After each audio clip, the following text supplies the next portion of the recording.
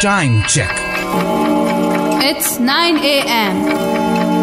This time check is brought to you by High Face. Be prepared. Safety first.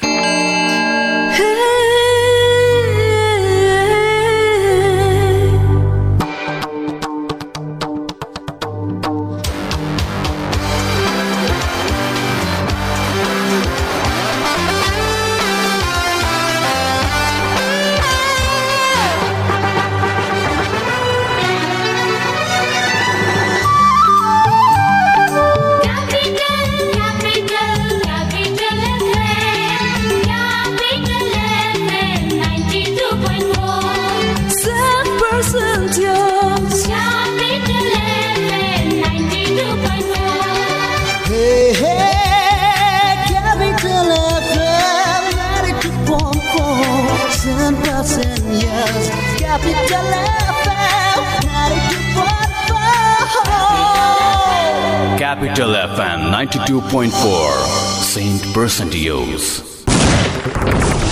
Capital Samachar. Capital Samachar. Capital Samachar. Capital FM 92.4 MHz मा Capital Samachar.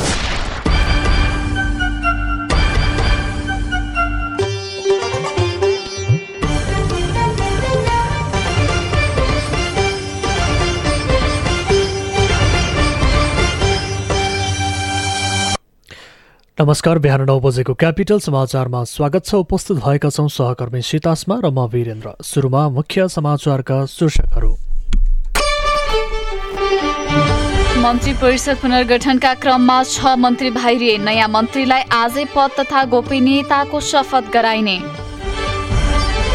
विस्तृत शान्ति सम्झौतामा हस्ताक्षर भएको आज 13 वर्ष पुरा। द्वन्द्वकालीन मुद्दाहरू किनार लाग्न सकेनन्।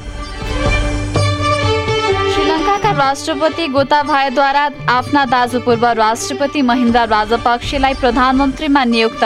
संसदीय निर्वाचन नहुँदासम्म कार्यकाल सम्हाल्ने। र टी10 लिग अन्तर्गत गैरातीका दुवै खेल वर्षाले रोकिँदा पारस र सन्दीपको टोलीले अङ्क बाँडे। 36 रेफ्री र निर्णायकलाई टोकियो ओलम्पिकमा प्रतिबन्ध।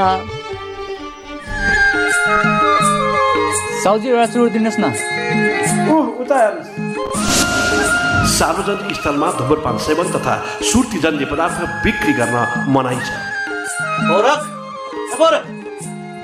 हजुर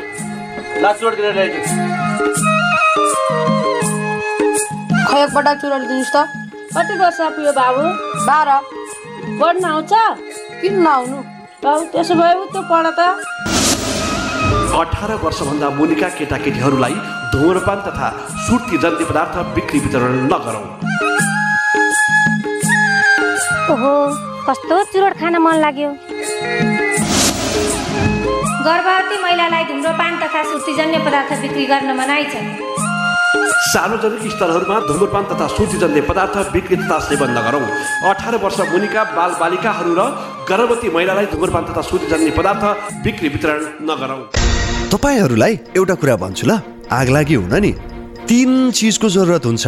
पहिलो हिट यानि कि तापक्रम, दोस्रो फ्युल अर्थात् आगोमा जे बल्छ सबै, जस्तै घर, जंगल, कागज, मान्छे, अनि आगो लाग्न चाहिने तेस्रो कुरा हो अक्सिजन। यी 3 चीज मिले भने आगो लाग्छ र विज्ञहरू भन्छन् यी 3 चीज हिट, फ्युल र अक्सिजन मध्ये कुनै एक कुरालाई छुट्याउन सकियो भने आगो लाग्दैन। अब यो छुट्याउने कसरी? यसको उपाय छ नेपालको पहिलो फायर स्कुल अनि private multi dimensional training centre Himalayan institute of fire and emergency services प्रालीसँग, जहाँ आगलागी नियन्त्रण, विपद व्यवस्थापन, जोखिम न्यूनीकरणका साथै सुरक्षित रहने तरिका अनि राहत र उद्धार कार्य सम्बन्धी अन्तर्राष्ट्रिय स्तरका तालिमहरू राष्ट्रिय र अन्तर्राष्ट्रिय प्रशिक्षकहरूबाट दिइन्छ। त्यसैले आगलागीको जोखिमबाट बचौं र अरूलाई पनि बचाउँ। थप जानकारीका लागि Himalayan institute of fire and emergency services private limited, Vegas housing, Vegas city, Balkumari, Lalitpur. Phone number 01-5200-772 5200-772। High face, be prepared, safety first. Capital media ग्रुपले तयार गरेको क्यापिटल समाचार क्यापिटल नेटवर्क मार्फत काठमाडौँमा क्यापिटल FM 92.4 मेगाहर्ज, प्रदेश नम्बर 1बाट रेडियो सारङ्गी 101.3 मेगाहर्ज, गण्डकी प्रदेशमा रेडियो सारङ्गी 93.8 मेगाहर्ज सहित देशभरका विभिन्न 34वटा रेडियो स्टेशनबाट एकैसाथ सुनिरहनु भएको छ। हामीलाई अनलाइनमा cfmnet.com र radiosaranggi.com बाट संसारभरि एकैसाथ सुन्न सकिन्छ। समाचार अब विस्तारमा। नयाँ मन्त्रीहरूलाई आज पद तथा गोपनीयताको शपथ गराइने भएको छ। राष्ट्रपति विद्यादेवी भण्डारीका प्रमुख स्वकीय सचिव बेसराज अधिकारीले आज बिहान 11 बजे राष्ट्रपति कार्यालय शीतल निवासमा नवनियुक्त मन्त्रीहरूलाई शपथ गराउने तय भएको जानकारी दिनुभएको छ। मन्त्री परिषद पुनर्गठनका क्रममा केही मन्त्रीहरूलाई हटाइएको छ भने केही नयाँ अनुहार ल्याइएको छ। केहीको मन्त्रालय समेत परिवर्तन गरिएको छ। 6 मन्त्री र 3 राज्य मन्त्री गरी 9 नयाँ अनुहारले नयाँ मन्त्री परिषदमा ठाउँ पाएका छन्। राष्ट्रपति कार्यालयका अनुसार भौतिक पूर्वाधार मन्त्री रघुवीर महासेठ, संघीय मामिला मन्त्री लालबाबु पण्डित, श्रम मन्त्री गोकर्ण विष्ट, महिला बालबालिका तथा ज्येष्ठ नागरिक मन्त्री थममाया थापालाई हटाइएको छ। त्यस्तै कृषि मन्त्री चक्रमाणी खनाल, उद्योग मन्त्री मातृका यादव र कृषि राज्य मन्त्री रामकुमारी चौधरीलाई पनि हटाइएको छ।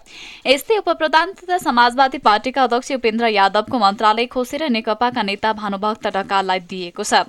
कानून मन्त्री ढकाल स्वास्थ्य मन्त्री बन्ने हुनु भएको छ भने उपेन्द्र यादव कानून मन्त्री हुनुहुनेछ।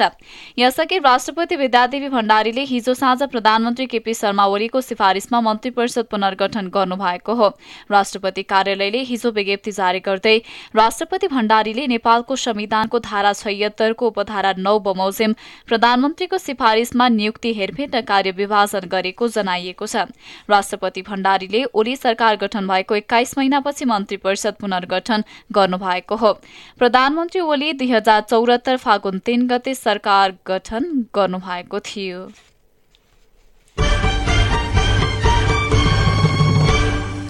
विस्तृत शान्ति सम्झौतामा हस्ताक्षर भएको आज 13 वर्ष पुगेको छ। तत्कालीन माओवादी विद्रोही र नेपाल सरकार बीच 2063 साल मङ्सिर 5 गते विस्तृत शान्ति सम्झौतामा हस्ताक्षर भएको थियो। यो अवधिमा मुलुक गणतन्त्र, धर्मनिरपेक्षता हुँदै संघीयतामा प्रवेश गरेर अहिले कार्यान्वयनको चरणमा छ। तर विस्तृत शान्ति सम्झौताको एउटा महत्त्वपूर्ण पाटो संक्रमणकालीन न्याय निरूपणमा भने अलमल भइरहेको छ। पटक पटक सत्तामा पुगेका राजनैतिक दल तथा नेताहरूले चासो नदेखाउँदा द्वन्द्वकालीन मुद्दाहरू किनारा लाग्न नसकेका हुन्। सम्झौता अनुसार गठन भएका सत्य निरूपण तथा मेलमिलाप आयोग र बेपत्ता व्यक्तिहरूको छानबिन आयोग अहिले पदाधिकारीविहीन अवस्थामा छन्। सत्य निरूपण आयोगमा 63,000 भन्दा बढी उजुरीहरू परेको छ भने देशभरबाट 3,000 भन्दा बढी अझै बेपत्ता छन्। द्वन्द्व पीडितको उचित व्यवस्थापनमा सरकारले अझै ध्यान दिन नसकेको गुनासो बढिरहेका छन्। निर्वाचन आयोगले मङ्सिर 14 गते हुने प्रतिनिधि सभा, प्रदेश सभा र स्थानीय तहको उपनिर्वाचनका लागि मतपत्र छपाईको काम सकिएको जनाएको छ। उपनिर्वाचनका लागि आवश्यक पर्ने मतपत्र छपाईको काम सकी आजबाट ढुवानीको काम शुरू गर्ने निर्वाचन आयुक्त नरेन्द्र दाहालले जानकारी दिनुभएको छ। शनिबारसम्म सबै निर्वाचन क्षेत्रको निर्वाचन अधिकृतको कार्यालयमा पुगिसक्ने आयुक्त दाहालको भनाइ छ। उपनिर्वाचनका लागि आयोगले मतदाताको संख्याभन्दा 10% थप मतपत्र छपाई गरेको छ। कुनै कारणले मतपत्रमा क्षति हुन पुगेको अवस्थामा विकल्पका रूपमा 10% बढी मतपत्र छापिएको आयोगले जनाएको हो। आयोगले निर्वाचनमा भाग लिने राजनैतिक दललाई 2074 सालमा सम्पन्न निर्वाचनमा समानुपातिक तर्फ प्राप्त गरेको आधारमा निर्वाचन चिन्ह राखेको छ। अघिल्लो चुनावमा भाग नलिएकाको र स्वतन्त्र उम्मेद्वारको हकमा भने वर्णानुक्रम अनुसार निर्वाचन चिन्ह राखिने आयोगले जनाएको छ। आयोगका अनुसार उपनिर्वाचनतर्फ प्रतिनिधि सभामा 21, प्रदेश सभामा 43 र स्थानीय तहतर्फ 273 उम्मेद्वार चुनावी प्रतिस्पर्धामा रहेका छन्। 347 मतदान केन्द्र र 537 मतदान स्थल रहने चुनावमा 4,54,114 मतदाता रहेका छन्। केही वर्ष अघिसम्म लोडसेडिङको मार खेपेका आम जनताले अहिले 2 वर्षदेखि मुक्ति पाएका छन्। त्रिशुली जलविद्युत आयोजनाको 60 मेगावाट विद्युत राष्ट्रिय प्रसारण लाइनमा जोडिएसँगै नेपाल विद्युतमा आत्मनिर्भर भएको छ। सँगै लोडसेडिङ मुक्त पनि भएको छ। विद्युत उत्पादन बढ्दै जाँदा खपत भने घटेको नेपाल विद्युत प्राधिकरणले जनाएको छ। आगामी आर्थिक वर्षमा माथिल्लो तामाकोसीको 456 मेगावाट सहित 1,500 मेगावाट विद्युत राष्ट्रिय प्रसारण लाइनमा जोडिने प्राधिकरणको दाबी छ। एक वर्षभित्र नै नेपाललाई विद्युत पर्याप्त पुगेर निर्यात गर्नुपर्ने अवस्था आउने स्वतन्त्र ऊर्जा उत्पादकहरूको संस्था इपानले उल्लेख गरेको छ। विद्युत उत्पादन बढ्दै गएको अवस्थामा खपततर्फको योजना भने कमजोर देखिएको छ। प्राधिकरणले विद्युत महसुल बढाउने तयारी गरिरहेको छ, तर निजी क्षेत्रका उत्पादकहरूले भने बजारमा नपाउने भन्दै सरकारलाई सचेत गराएका छन्। विश्व टेलिभिजन दिवस आज विविध कार्यक्रम गरी मनाइँदैछ। सन् 1996 डिसेम्बर 17 बनेको संयुक्त राष्ट्रसङ्घको महासभाले हरेक वर्ष नोभेम्बर 21 विश्वभर टेलिभिजन दिवस मनाउने निर्णय गरे अनुसार यो दिवस मनाउन थालिएको हो। तत्कालीन समयमा टेलिभिजन दिवस मनाउन पेश गरिएको प्रस्तावमा केही शक्ति राष्ट्रले भने नो भोट गरेका थिए। सन् 1930 को दशकमा प्रसारण शुरू भएको टेलिभिजन प्रविधिलाई अहिले सबैभन्दा सशक्त सञ्चार माध्यमका रूपमा लिएको छ। आर्थिक तथा सामाजिक विषयवस्तुलाई उठान गर्न सक्ने माध्यमका रूपमा टेलिभिजन स्वीकार गरिएको छ। सन् 1970 को दशकमा विश्वका 60वटा मुलुकमा टेलिभिजनको प्रत्यक्ष सेवा विस्तार भएको छ। नेपालमा भने सन् 1970 को दशकमा टेलिभिजनका सेटहरू भित्रिएको पाइन्छ। नेपालमा टेलिभिजनको प्रसारण हुन थालेको 35 वर्ष भएको छ। दैलेखको शिरस्थान र नाभि स्थान लगायतका क्षेत्रमा पेट्रोलियम पदार्थको अन्वेषण गर्न दैलेख पुगेका चिनिया प्राविधिक टोलीले एकैपटक 4वटा सर्वे सुरु गर्ने भएको छ। नेपाल सरकार र चीन सरकार बीच भएको सम्झौता अनुसार दैलेखमा रहेको पेट्रोलियम पदार्थको अन्वेषणका लागि गर्नुपर्ने 4वटा सर्वे एकैपटक गर्न लागि हो। खानी तथा भूवर्ग विभागका भूगर्भविद दिनेश त्रिपाठीका अनुसार चिनिया प्राविधिक टोलीले अन्वेषणका लागि पहिलो चरणमा गर्नुपर्ने 4 सर्वे एकैपटक सुरु गर्नेछ। त्रिपाठीका अनुसार भू सतहभित्र पेट्रोलियम पदार्थ भएकाले पहिलो चरण त्यसको भौगर्भिक सर्वेक्षणको कामसँगै अन्य 3वटा सर्वे पनि सुरु भएको जानकारी दिनुभयो। चिनिया प्राविधिक टोलीले पहिलो पटक गरेको सर्वेक्षणमा पेट्रोलियम पदार्थको परिमाण पत्ता लाग्ने र त्यसको उत्खनन कुन भागबाट गर्न सकिन्छ भन्ने निष्कर्ष निकालेपछि थप काम अगाडि बढ्ने जनाइएको छ। यता निर्माणाधीन काठमाडौँ निजगढ द्रुत मार्गमा पेट्रोलियम पाइपलाइन बिछाउन सम्भव देखिएको छ। द्रुत मार्गमा पाइपलाइन बिछाउनका लागि गरिएको सम्भाव्यता अध्ययनले पाइपलाइन बिछाउन सम्भव देखिएको हो। नेपाल आयल निगमका प्रबन्धक भरत रेग्मीले पाइपलाइन बिछाउनका लागि गरिएको सम्भाव्यता अध्ययन सम्पन्न भएको जानकारी दिनुभएको छ। उहाँले अध्ययनले निर्माणाधीन द्रुत मार्गमा पेट्रोलियम पाइपलाइन बिछाउन सम्भव देखिएको बताउनु भएको हो। अम्लेखगञ्जसम्म आइपुगेको पाइपलाइनलाई पथलैया निजगढ नजिक रहेको द्रुत मार्ग हुँदै काठमाडौँ ल्याउने योजना रहेको छ।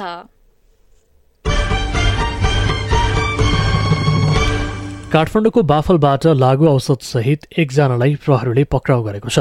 पक्राउ पर्नेमा मोरङको शनिश्चरी घर भई काठमाडौँ बस्दै आएका गोकुल बहादुर खड्का रहेका छन्। लागु औषध बिक्री वितरण तथा ओसार पसार भइरहेको भन्ने सूचनाका आधारमा महानगरीय प्रहरीविद स्वयम्भूबाट खटिएको प्रहरी टोलीले गैराती उनलाई पक्राउ गरेको हो। उनको साथबाट डाइजेपाम 43 एम्पुल, फेनेरागन 74 एम्पुल र निर्फिन 22 एम्पुल र रु 10,000 नगद बरामद गरिएको महानगरीय प्रहरी परिसरका प्रवक्ता प्रहरी नायब उपरीक्षक होविन्द्र बगटीले जानकारी दिनुभयो। यसैबीच बनमौरीको टोकाइबाट सर्लाही मलङ्गवा मुसौलीमा एक बालकको मृत्यु भएको छ भने 5 जना घाइते भएका छन्। मुसौली स्थित खेतमा काम गर्ने क्रममा हिजो साँझ बनमौरीले टोक्दा गणेश रायका 3 वर्षीय छोरा किशन कुमार रायको मृत्यु भएको हो। मौरीको टोकाइबाट रायका श्रीमती 35 वर्षीय चिन्ता देवी राय र नेसका छोरा 4 वर्षीय रवि कुमार राय, स्थानीयवासी 24 वर्षीय अञ्जली देवी यादव, 40 वर्षीय देवदत्ती देवी र 18 वर्षीय रामध्यान महतो घाइते भएका छन्। उनीहरूलाई उपचारका लागि गै राति नै मंगलवा अस्पतालबाट वीरगञ्ज सिफारिस गरिएको जिल्ला प्रहरी कार्यालय सर्लाहीले जनाएको छ। घाइतेलाई मौरीले शरीरका विभिन्न भागमा टोकेको स्थानीयवासीले बताएका छन्। जल तथा मौसम पूर्वानुमान महाशाखाका अनुसार अहिले देशको मध्य भूभाग लगायत पूर्वी पहाडी भूभागमा आंशिकदेखि सामान्य बदली र बाँकी भूभागमा आंशिक बदली रहेको छ। पूर्वी पहाडी भूभागका 1-2 स्थानमा भने हल्का वर्षाको सम्भावना रहेको महाशाखाले जनाएको छ। राति भने देशको पहाडी भूभागमा आंशिक बदली रही बाँकी भूभागमा मौसम सामान्यतया सफा रहने मौसमविदले बताएका छन्। आज काठमाडौँ उपत्यकाको अधिकतम तापक्रम 33 डिग्री सेल्सियस रहेको छ भने न्यूनतम तापक्रम 11.2 डिग्री सेल्सियस रहेको छ। सूर्योदय बिहान 6:29 भएको थियो भने सूर्यास्त साँझ 5:08 हुनेछ। अन्तर्राष्ट्रिय समाचार। श्रीलङ्काका राष्ट्रपति गोताबाया राजपक्षले आफ्ना दाजु पूर्व राष्ट्रपति महिन्दा राजपक्षलाई प्रधानमन्त्रीमा नियुक्त गरेका छन्। प्रधानमन्त्री रनिल विक्रमसिंहेले राजीनामा दिएसँगै महिन्दा राजपक्ष प्रधानमन्त्रीमा नियुक्त भएका हुन्। उनी सन् 2005 देखि 2015 सम्म श्रीलङ्काको राष्ट्रपति बनेका थिए। त्यसक्रममा उनले भाइ गोताबायालाई रक्षा मन्त्री बनाएका थिए। यसअघिका राष्ट्रपति मैत्रीपाला सिरिसेनाको कार्यकालमा पनि उनी प्रधानमन्त्री बनेका थिए। श्रीलङ्कामा आगामी जनवरीमा संसदीय निर्वाचन हुँदैछ। नवनियुक्त प्रधानमन्त्रीले संसदीय निर्वाचन नहुँदासम्म प्रधानमन्त्रीको रूपमा जिम्मेवारी सम्हाल्ने बताइएको छ। खेल समाचार। युएईमा जारी T10 क्रिकेट लिगमा नेपाली राष्ट्रिय क्रिकेट टिमका पूर्व कप्तान पारस खड्का रहेको टिम आबु धाबी र डेकन ग्ल्याडिएटर्स बीचको खेल नतिजाविहीन भएको छ। शेख जायद स्टेडियममा गैराती वर्षा बाधक बनेपछि खेल रद्द भएको छ। खेल रद्द हुँदा दुवै टिमले एक अङ्क बाँडेका छन्। ग्ल्याडिएटर्स विरुद्ध पारस भने प्लेइङ सेटमा परेका थिएनन्। सुरुवाती 2 खेल खेलेका पारस लगातार तेस्रो खेलमा टिम बाहिर रहेका हुन्। त्यस्तै नेपाली लेग स्पिनर सन्दीप लामिछाने रहेको टिम कर्नाटक टुस्केर्स र मराठा अरेबियन्स बीचको खेल नतिजाविहीन भएको छ। वर्षाले खेल प्रभावित भएपछि कर्नाटक र अरेबियन्स बीचको खेल पनि नतिजाविहीन भएको हो।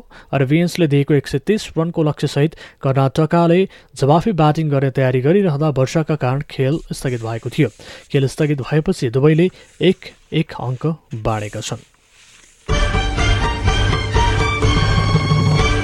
र ब्राजिलको रियो ओलम्पिकमा रहेका बक्सिङका 36 रेफ्री र निर्णायकलाई जापानमा आयोजना हुने टोकियो ओलम्पिकमा प्रतिबन्ध लागेको छ। अन्तर्राष्ट्रिय ओलम्पिक कमिटिले सन् 2016 को ओलम्पिकमा रहेका 36 जनालाई 2020 मा हुने टोकियो ओलम्पिकमा सहभागिता नजनाउने जनाएको छ। रियो ओलम्पिकमा शंकास्पद निर्णय गरेको कारण 36 रेफ्री र निर्णायकलाई टोकियो ओलम्पिकमा प्रतिबन्ध लगाइएको हो। टोकियो ओलम्पिकमा अन्तर्राष्ट्रिय बक्सिङ एसोसिएसनले छानेका मध्ये मापदण्ड पूरा गर्ने उत्कृष्ट रेफ्री र निर्णायकहरूलाई मात्रै समावेश गरिने जनाइएको छ। यिनै खेल समाचारसँगै बिहान 9 बजेको क्यापिटल समाचार सकियो। अन्त्यमा मुख्य समाचारका शीर्षकहरू।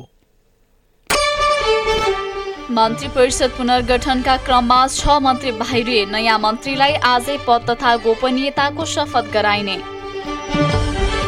विस्तृत शान्ति सम्झौतामा हस्ताक्षर भएको आज 13 वर्ष पुरा। द्वन्द्वकालीन मुद्दाहरू किनार लाग्न सकेनन्। श्रीलङ्काका राष्ट्रपति गोताबायाद्वारा आफ्ना दाजु पूर्व राष्ट्रपति महिन्दा राजपक्षलाई प्रधानमन्त्रीमा नियुक्त। संसदीय निर्वाचन नहुँदासम्म कार्यकाल सम्हाल्ने।